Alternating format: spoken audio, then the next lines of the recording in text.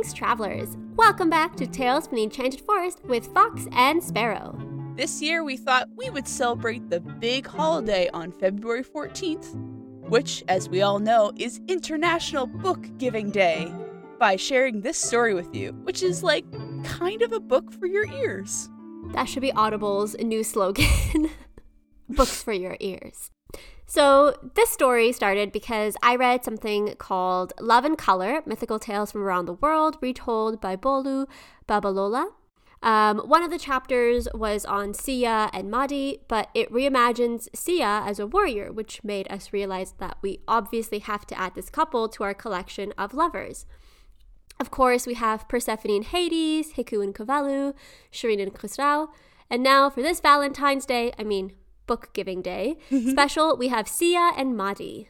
I like this idea of like having all of these couples in our collection. It almost feels like we're gonna have a game show at one point, and it's like, who knows their other half better? First contestants are Persephone and Hades. Next up, we have Hiku and Quale. We just put them on Love Island together and say, all right, now couple up, or, make new couples. We'll retell your stories. We're so invested in all these couple stories. I'm not sure who would be the one to actually leave their partner for someone else. Well, Shireen and Khusrau, kinda. Like, she had that thing going with Farod. And then, Persephone and Hades, she really liked Adonis. So that leaves us not with we don't have very many options left here. Okay, I think we would both watch the heck out of that show. That's all I'm saying. That Love Island. I'm telling you, Persephone and Hades, people think like, oh my God, they're so loyal, they're so happy. And then Adonis shows up and Persephone's like, I might have to recouple. And then she has to fight with Venus for him. I've never watched Love Island, but if it's going to be these characters, I'm here for it. I'm here for the mythology of it all. I've tried watching Love Island, and to be honest, I can't keep track of all the new people because I don't really watch reality shows as like a main thing. I don't know how people can just like sit there and watch a reality show on their own, like completely without doing anything else. So I'm usually like playing a game or coloring or something like that. I'm doing something else because it's not interesting enough to keep my attention 100%. If I'm watching it with someone, then yes. But by myself, I'm like, I need to do something else. So I was currently watching Love Island season 2, and I'm just like halfway through, and some of the couple, like, they're just completely new people. And I understand that's the premise of Love Island. I get it. But it's so confusing because I'll stop paying attention and I'll turn around and I'm like, who's this person? Where did they come from? But anyway, it's the entirety of like the Greek myths as well, where you're like, oh, I thought you were with her. Why are you all of a sudden with this person? But that's just Zeus. I like how it's not like these people or anything. No, it's just Zeus. He's turned himself into an ant. The others are also kind of sketchy. No one actually has any loyalty to each other. Well, Persephone and Hades are probably the most loyal of the bunch. Some interpretations, people are like, well, he kidnapped her. She didn't really have a choice in the matter. Starting your relationship with Stockholm Syndrome sometimes works, sometimes doesn't. Oh, I'm not saying the relationship is good, but like, I don't see Hades dating much else besides this. But yes, so besides putting these characters on a Love Island type TV show or something like The Bachelor, this story of Sia and Madi, I think they make quite a cute couple, if sometimes confusing. Mm-hmm. The one issue I did have with this story is, so I obviously read it in the book by Babalola, but then I was trying to find a version of it that I could, take a source from or I could dive deep into, but I couldn't really find like an official source for it that was consistent. There's obviously different retellings of the story, and there are some versions that are a bit different. But mostly what I ended up using was some articles that just compare different types of it and the different tropes and the different elements, and then kind of patchworked it, kind of like we did with the story of the Holly King and Oak King, where the general story is quite stable, but the little details that get added in are quite different. So I've chosen, one of the retellings and then just patchworked it together to the version I think is the best. But obviously we'll have all of the show notes on our website, so be sure to check that out for more sources and comparative notes. The beginning and end began with the love story of Mahdi and Sia. Wagadu had 99 villages, and there was a well where the seven-headed serpent Bida resided. Due to a deal between the king and the serpent, Bida agreed to bring rain and gold nuggets to the kingdom, but in return, it wanted a beautiful young girl as a sacrifice each year. And so it came to be that the nobles would search high and low for a beautiful and pure girl to sacrifice. This year, the chosen one was Sia, in the year of her upcoming marriage to Mahdi. So here, interestingly enough, we'd see a serpent creature that can summon rain, which is a characteristic of Thailand's Phaya Naga, as seen in Raya and the Last Dragon most recently. And then there's also the reference to the Southeast Asian Nagini, which are half human and half serpent creatures. So lots of different mythological elements already coming together just in this opening scene before we even get to our main characters. Ooh, I forgot about that Raya movie. We covered it. We even covered it on this podcast. I quite liked it. I mean, I think we watched Raya and the Last Dragon and we watched Wish Dragon at the same time. Right. And I kind of liked Wish Dragon a little bit more because of the consistent storytelling. Yeah. Whereas Raya was a bit more ambitious with how much it wanted to cover and how much it wanted us to kind of suspend belief and rush through the different events, like, you know, getting the ragtag team together and then defeating the monster and then the whole friendship storyline. Yeah. Everything was kind of rushed, I felt. That really just needed to be a mini-series. Like, it had potential to be good. Mm-hmm. It was just, for like the short span of a movie, it could not do what it was trying to do justice. Yeah, I think either it had to be longer or it had to be some kind of TV series or something. I really, really did like the world building and I loved the characters and the dragon and obviously everyone else, but it was just, I think, really rushed for me. And then the comedic timing with the baby was quite odd. It was just too much. Yeah, it needed some rejigging, but it was an ambitious film and yeah. Anyways, sorry, I heard you say Raya and it's like, oh yeah, that was a movie that came out a while ago. You're like, oh, I remember that movie. We watched that movie. We watched that movie. I think we did a whole thing about how dragons are, you know, the rain givers as opposed to the Chinese dragon, which is a fire breather. It was a whole thing. I'm glad it's like a repressed memory for you. But it's too repressed. I'm like, should I be watching it again? But no, I think I should just leave it there. And it's false. Sia was the most beautiful girl in the empire at the time, and she quickly resigned herself to her fate. Her father sent a servant to Mahdi with the news that his bride would not be his and would meet her destiny on the 7th day of the 7th month after the last rain fell.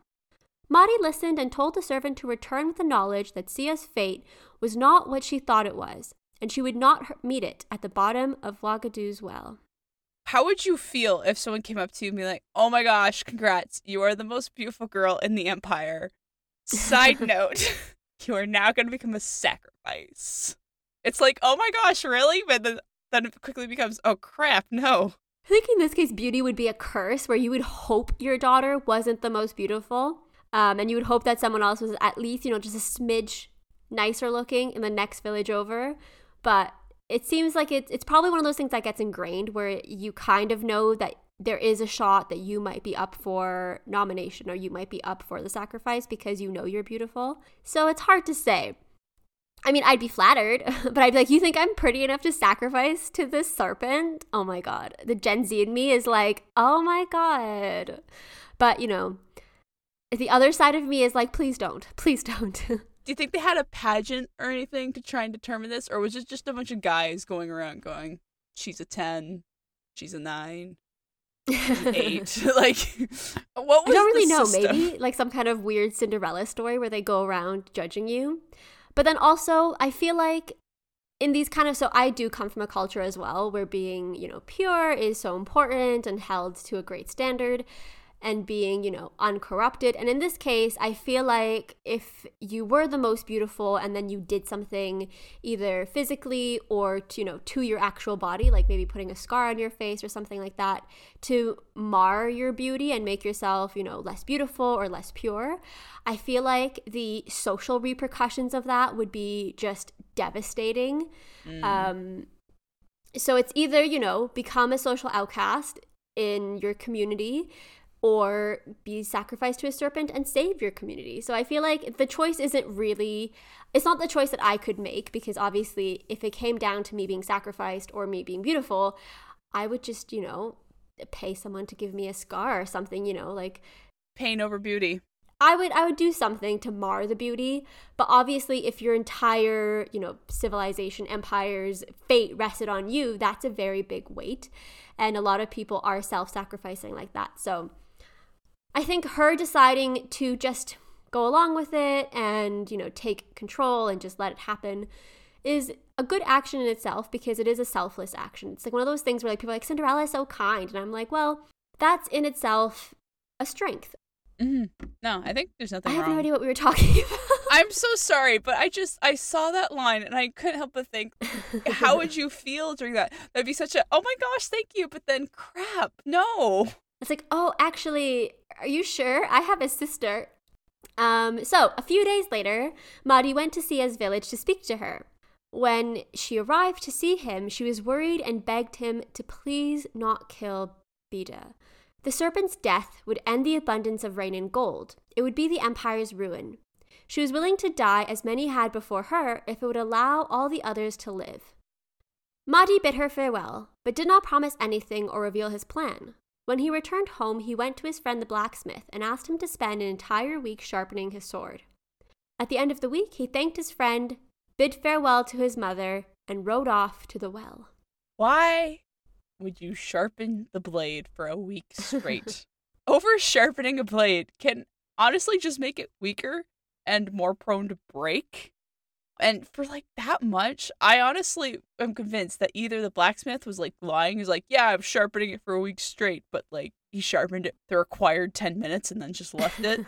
Or Madi handed him like a great sword, and then the blacksmith gave him back a rapier and was like, here you go, it's the same sword, sharpening it for a week. It's kind of like one of those things where like a customer comes in and asks for something and you know that they don't actually want that, but they're like, oh, don't worry, if you sharpen it for a week, it'll be sharper. And you're like, okay, yeah, come back in a week, it'll be sharp. But who knows? It could also just be, hyperbole to showcase how sharp this sword was. Also, important to note, I think it might also be to do with the connection between, sharpening it for an entire week, plus the connection with the 7 heads. So the idea that it's sharp enough to cut through 7, heads. I don't know. The number 7 keeps coming up a lot. So I'm like, interesting. Maybe this is like some kind of repetition. Because usually with oral folklore and oral stories as well, repetition happens quite a lot to keep the pacing of the story going. So, 7 days, 7 months, 7 heads. It comes up quite a lot here. Why didn't you just get 7 swords instead of just the 1? I feel like that would be very impractical. But sharpening it for a week is very fine. It's okay. We have limits, okay? I'm splitting hairs here. Suspend belief, but not too much. Okay. Cool. This is fine. Nothing will happen. But, just a tip for everyone else out there. If you're going to go fight a 7-head monster, maybe don't sharpen it for a week straight. Just do like 10 minutes or whatever is required, like not that long. And you should be good to go. Although, another reminder, because I also recently learned this, you should sharpen your kitchen knives. Not sharpen them. There's something you do with them, with like the blade to make sure it stays nice and sharp, that I've never seen literally anyone do, except, my fiance. And I was like, oh, are you supposed to do that? And he was like, yeah, it keeps it nice and sharp. And I was like, oh, I didn't know that. But there's lots of things we do that dull down the end of the knife, and that's why it's hard to cut through things. And let me tell you, using a sharpened knife is just, cutting is so much easier. Anyway, that's just, my kitchen tips with Fox. Tune in next week when we give some, cooking advice as well. It's like next week, what's in the pot with Fox and Sparrow? Fox and Sparrow, it's a stew. And I don't know. This bit's going on. It's still a story. It's still a story. It's a stew of a story. Meanwhile, Sia had been led away and readied by the people of Vogadu. At night, she led the procession to the sacred woods where the well was and sat on the sacrificial golden stool. The nobles and praised singers sang to her, but also warned her. If she survived, that meant the serpent had rejected her for being unclean. Sia was still uneasy because she had not heard from Mahdi, but retorted that she did not know what the night held for her, but she knew that she was clean and pure. Everyone left, and Sia waited for hours. Suddenly, she felt someone creep up behind her and turned to see Mahdi. Again, she begged him not to destroy the empire, but he replied that this was their fate and it had been sealed. He would save his beloved at any cost. Ah, yes, this is like the age-old question of, do the ends justify the means? Similar to the classic trolley problem. Is it better to sacrifice one life to save many, or is it better to not do that? What do you think, Fox? Honestly, I come from a very biased opinion. I mean, if it was, I would like to say, I'd be so selfless. I'd save an entire kingdom.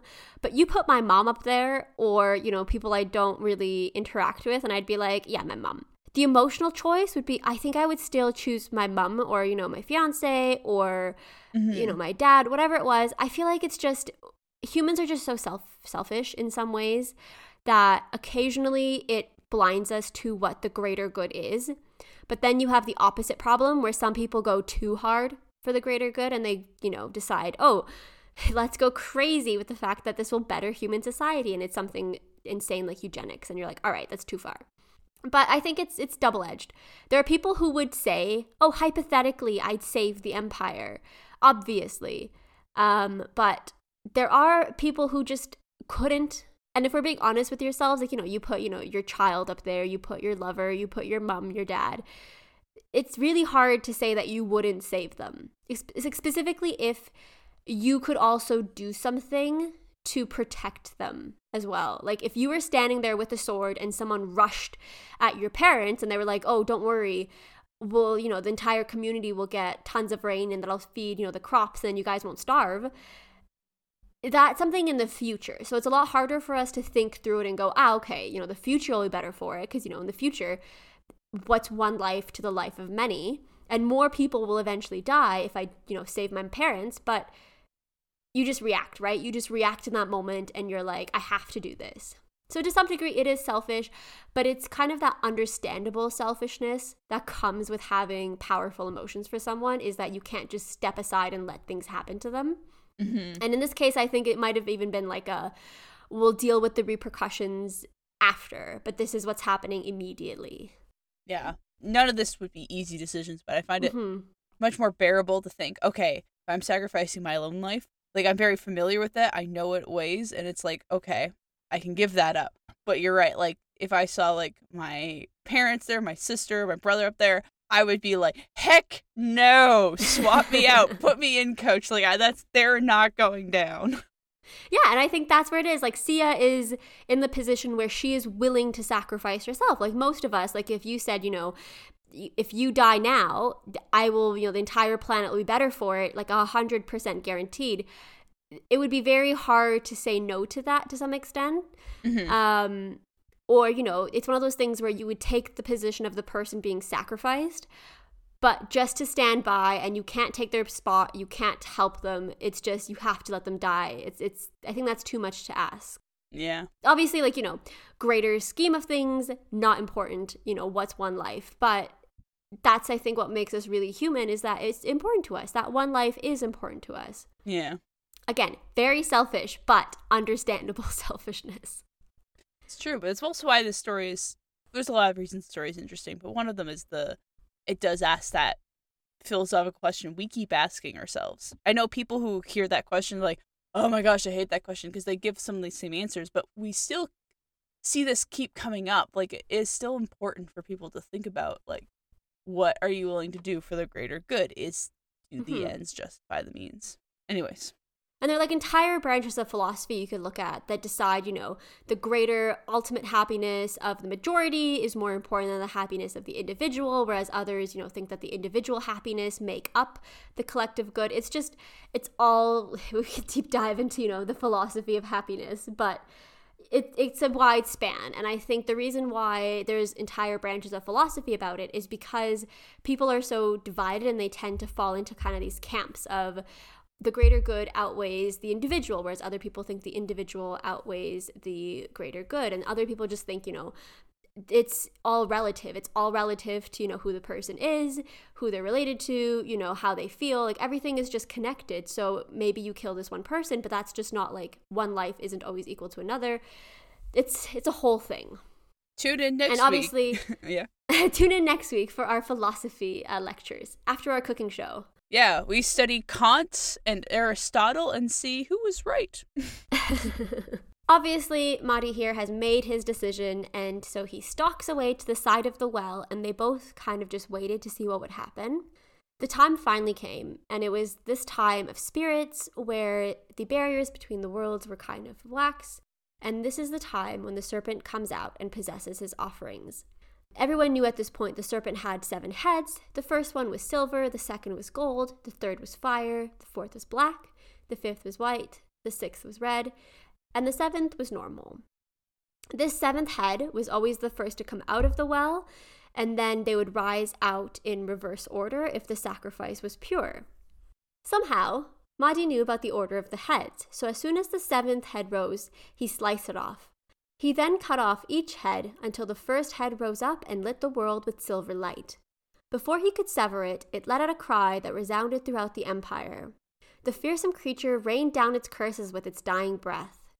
I swear by the Lord of the 7-headed being, for 7 years, 7 months, and 7 days, Wagadu will not receive a drop of rain or gold. Despite hearing this, the ever-stubborn Mahdi swung his sword, and the serpent's last head joined the others.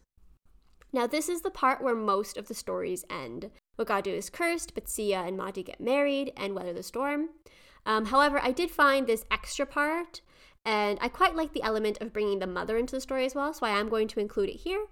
But obviously, if you've heard the story growing up, or if you've heard other versions of the story, this is most likely where it would end, with the curse. Before Mahdi left, he took off his left shoe, scabbard, ring, and cap. He gave them to Sia and told her to guide the nobles in their search for the culprit. But why?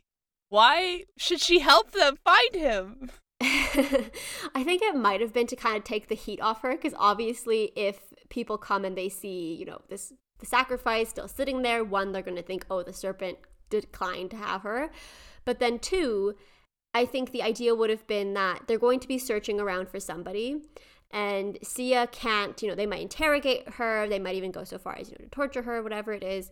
So for her to kind of distract and take the heat off herself would be a noble thing to do. Because at this point, he's shown up to something that is a big deal for her. Yeah. Killed the creature that, is, for whatever intents and purposes, protecting and giving prosperity to their empire, and left. So it would all kind of fall onto her. Whereas this gives them kind of like a goose chase to be like, oh, we got to go find this person. Excuse me, you show up to my sacrifice and you ruin it. How dare you? I think it's hard because in some versions she does offer, why don't, we run away at this point, and he refuses. So it's kind of like they're really stuck between a rock and a hard place of doing the right thing, being selfish, being selfless, facing the consequences, not facing the consequences, procrastinating, facing the consequences. Whatever it is quite a weird series of events, because I feel like I personally would just grab my fiance and hightail it out of there and then be like, well, whoever's the next sacrifice, this is their problem. Yeah. That way her purity isn't questioned because the serpent isn't rejecting her, she's rejecting the serpent. But either way, he returns to his mother, so he doesn't even, hide, he just goes straight back home. The next day, the nobles were surprised to see Sia seated on the stool. Those who hated her gossiped about her impurity, but others went over to question her more closely. However, when they got closer, they were shocked to see the decapitated heads lying by the well. Sia got up and presented them with Mahdi's items, but said she did not know anything else. The shocked nobles went to work systematically going from village to village in a Cinderella-style test to capture the owner of the items. Eventually, they made it to his village, and it was finally his turn. His mother insisted on coming with him and promised to put her life before his in the face of the Empire's fury. As you would guess, the sword fit his scabbard. His foot fit the shoe, the cap his head, and the ring his finger. After donning all his gear, he declared that he was the killer, in case anyone was still wondering. People rushed to grab him, but his mother stood between them. She roared at the crowds. "I thought there were men in Wagadu, but I hardly see any here. You are afraid of the serpent's predictions, but my son will not be killed because of a snake.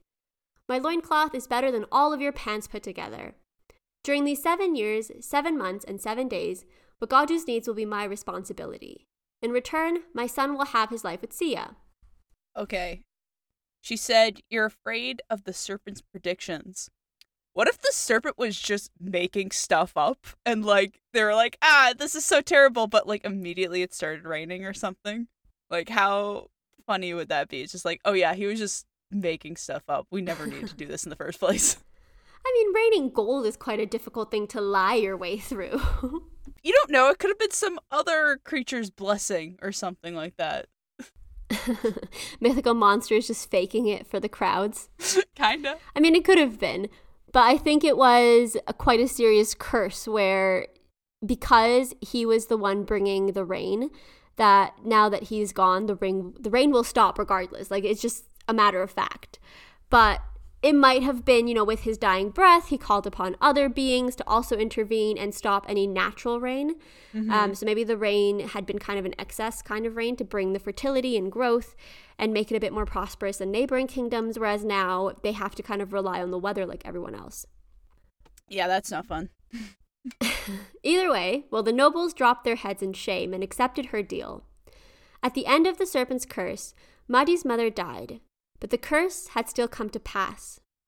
Wagadu was barren. The Sonoki people dispersed, and it was the end of their empire. But at least, Sia and Madi lived happily ever after, we think. We don't really hear from them about what they did in the end, besides getting married. It sounds like they at least got through the 7 years, if nothing else. Yeah, but I mean, at the end of it, it wasn't like they weathered through it in a good faith, I think. They tried their best, and then at the end of it, there just wasn't a reason to stay in the areas they were staying in, because the farming might have gone so bad. Oh yeah, for sure. And then eventually everyone scatters to the wind. And this was the definite end of their empire, all because of 2 people who loved each other. I do like that the story does end with, like, yep, there are consequences for your actions. There was no Deus Ex Machina, like, but wait, we found the sword and it says it will give us rain and gold. It's like, oh, don't worry, we had to go on a redemption quest to save the entire empire again. I mean, it's nice to have those kind of stories, but it's also nice to have ones where it ends with just like, yep, curse happened, and just as the serpent predicted, it was the end of the empire, so enjoy. Yeah, if this were a video game, this would feel like one of the bad endings, and you have to sit there going, okay, what actions could I have taken to get in the good ending? It's like, okay, Sia and Madi, it's your performance review. Cute that you guys got married. Kind of unfortunate that everyone had to leave their homes, their ancestral homes, and go somewhere far away and restart. But then at least they could have told everyone, like, look, guys, here's the deal. There will be no rain. We all need to start, like, while we have supplies and stuff, start, like, migrating and finding other places. Get going. I think maybe they had hoped. You always hope with these things that at the end of the curse, something will happen. The prosperity will come back, a new serpent will show up, or something will happen to turn the luck around. In this case, they bet on the wrong horse. Yeah. I mean, I do think for anyone who is interested in kind of a different take on this story, I do think the Love and Color retelling is a very different take on it. Sia is a warrior, and they do have some more backstory to add to it. So I won't spoil anything for anyone who does want to read it, because it is a fantastic read. So I do highly recommend going and checking that out for a different take on it as well. So just like the end of the Wagadu Empire, it is the end of our episode. So it is time for our 5 fantastic finds. Number 1. Before the serpent died, he used his last breath to curse the land for 7 years with no rain. 7 years because 7 is really the serpent's number, and lack of rain is directly counter to what was once his blessing. This curse is a poetic way to resolve the story. It follows through on the stakes previously set in the tale, and it's in line with the monster's powers. But I thought it would be good for us to establish what a curse is. Like magic and spells, it's one of those things people usually know, but I thought it'd be fun to take a closer look. In short, a curse is a wish to inflict pain or punishment onto another through supernatural means. They can be cast verbally or written down to serve as a warning. Curses spoken for an intended individual or bloodline are often personal revenge from the cursor. Like in today's story, these curses usually act as laser-guided karma to the target. On the other hand, written curses are less personal and are often left to guard a specific place or an item. As such, written curses will serve as a warning before a character opens a book filled with dark magic or enter a forbidden tomb. In these scenarios, characters may question if there is any weight to the curse at all, or if they are merely empty words. Sometimes it doesn't matter, since the idea of the curse may be enough to cause panic in those who disregarded the warning in the first place. There is so much to talk about curses that I'm sure we're going to come back and talk about more in other stories and other 5 Fantastic Finds in the future. Number 2. There are many stories that relate to Bidda the Black Snake throughout Western Africa. The Ouagadou Bidda is the serpent spirit in our story, and he's involved in the fall of Ghana. And again, this is the Empire of Ghana, not the country of modern-day Ghana. After the death of the ruler Dinga, his 2 sons fought over the kingdom, with his elder son winning. In retaliation, his brother made a deal with Bidda to protect him and give him victory. In return, he would sacrifice a virgin to him every year.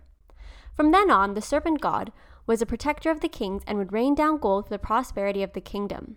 Now, in some retellings, Sia's fiancé was actually called Amadou, and instead of 7 heads, the serpent regrows his head 7 times.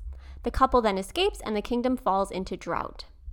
Another story from Mali was recounted by German Leo Frobenius in his book The Age of the Sun God. The first ruler of the Sanuki griots was Dingha. After his death, his son was advised to meet with the snake and negotiate the sacrifice from 10 virgins down to 1. Bidda agreed and fulfilled his promise until one year Sia was chosen as the sacrifice, and her fiancé, now from Mahdi to Mamadi, slayed the snake, bringing forth 7 years, 7 months, and 7 days of drought. Now again, it is so important to note that this story is about the Empire of Ghana, again known as Ouagadou, and not just modern-day Ghana. And the story has lots of many different retellings and legends, and of course these variations differ, but where they stay the same is that there is a virgin sacrifice in order to bring about prosperity, and this sacrifice is given to the snake god, and then her fiancé's slaying of the god includes a curse at the end. Number 3. Sia was selected to be the sacrifice because she was a beautiful, pure maiden. While human sacrifice does unfortunately have some truth in history, the specific idea of pure maiden sacrifice is more rooted in stories like these than in reality. This disconnect is likely because, well, quote-unquote pure maidens would be highly desirable, so people would likely not want to sacrifice them. Plus, once a pure maiden was chosen, like we kind of discussed in the story, she could easily make herself not pure or mar her beauty in order to live to see another day. So why sacrifice a pure maiden? Well, because it provides specific parameters. The only reason Sia is chosen is that she is pure. This parameter eliminates the question of why not someone else get sacrificed. Now the story can focus on Mahdi and how he will save her. That's right, a girl set up to die serves as a plot device, giving the male character angst and motivation to make the plot happen. Kinda reminds me of the fridging trope. So it kinda seems like the idea of threatening a girl's life in order to move a male character's arc forward has just been a thing that's been around a long, long time. Number 4. Would you sacrifice one life if it meant greater happiness and prosperity for the rest of the kingdom? If you answered yes, then congratulations, you might just be a utilitarianist. The philosophy of ethics is a fascinating subject and is analyzed in all your favorite movies, TV shows, and books, even if you don't know it. Utilitarianism is the belief in the greatest amount of good for the greatest number of people, with the ends justifying the means. Jeremy Bentham's greatest happiness principle says that the goodness of any action should not be judged as good or bad by its intentions, but by its consequences, which he relates as human happiness. Now, as with any other branch of philosophy, there are lots of issues with the utilitarian principles, and this can be brought up with a classic trolley problem, as we mentioned during the episode. Even the trolley problem has tons of issues, because how can we measure happiness objectively for a large group of people? The idea of sacrificing a stranger for the greater good is fine in theory, but what if the sacrifice was someone you loved? Maybe instead of having 5 strangers on the track, it's 5 of your family members. Would that change your mind? Objectively, this should not change the equation of 1 life taken for hundreds of lives spared. But human emotions and motivations are not equations, and it's very difficult for us to separate our emotions from our consequences and from our philosophies. You can see why ethics and philosophy of ethics is such a mind-boggling experience. There are so many theories and ideas trying to understand intentions, motivations, emotions, consequences, justice, and virtue, not to mention seeing ethics on an individual level versus a societal level. So I ask you again, what do you believe in? Would you save the human sacrifice if it was someone you loved versus a stranger? If it meant that the entire kingdom would suffer the consequences? Number 5. While the 7-headed serpent from today's tale is unique in its own right, I would be remiss if I didn't mention another iconic multi-headed monster, the Hydra. This Grecian mythological creature is a giant multi-headed serpent, dragon-like monster. I say multiple heads because the head count frequently changes. You see, Hydra has a nasty regeneration ability. When 1 head is severed from its body, 2 more take their place. The main story featuring the Hydra comes from Heracles' second labor. Heracles was tasked to kill the 9-headed serpent, which had a deadly poisonous breath. But of course, this is no problem for good old Heracles, who seems to be favored by the gods. Except for, of course, Hera, who hates him and specifically raised this Hydra to kill him. But that won't stop our boy. So, after bashing the serpent monster a lot, and seeing it grow more heads as he picked them off one by one, his nephew had this great idea of cauterizing the wound where the heads would grow back from. Because if you can't solve your monster problem with stabby weapons, why not play with fire? Luckily for them, this worked and stopped the head-growing business real quick. After which, killing it became relatively simple, and Heracles buried the last head at the side of the road. While regeneration is a neat trick, I think the 7-headed serpent was more powerful. After all, it was able to curse the land for 7 years after its demise, and the Hydra just became another footnote in the tale of Heracles. As always, if you want to see the show summary, then subscribe for updates on our website at www.talesfromtheenchantedforest.com. If you want to hear more from us, join us on Twitter at FromEnchanted or on Instagram, Mastodon, or TikTok by our name. For question, comments, and guest requests, please send us an email at talesfromtheenchantedforest@gmail.com. If you have anything to share, then please don't hesitate. And remember, travelers, if you enjoyed what you heard today and what we do here, please give us a review on whatever platform you use to listen to your podcasts.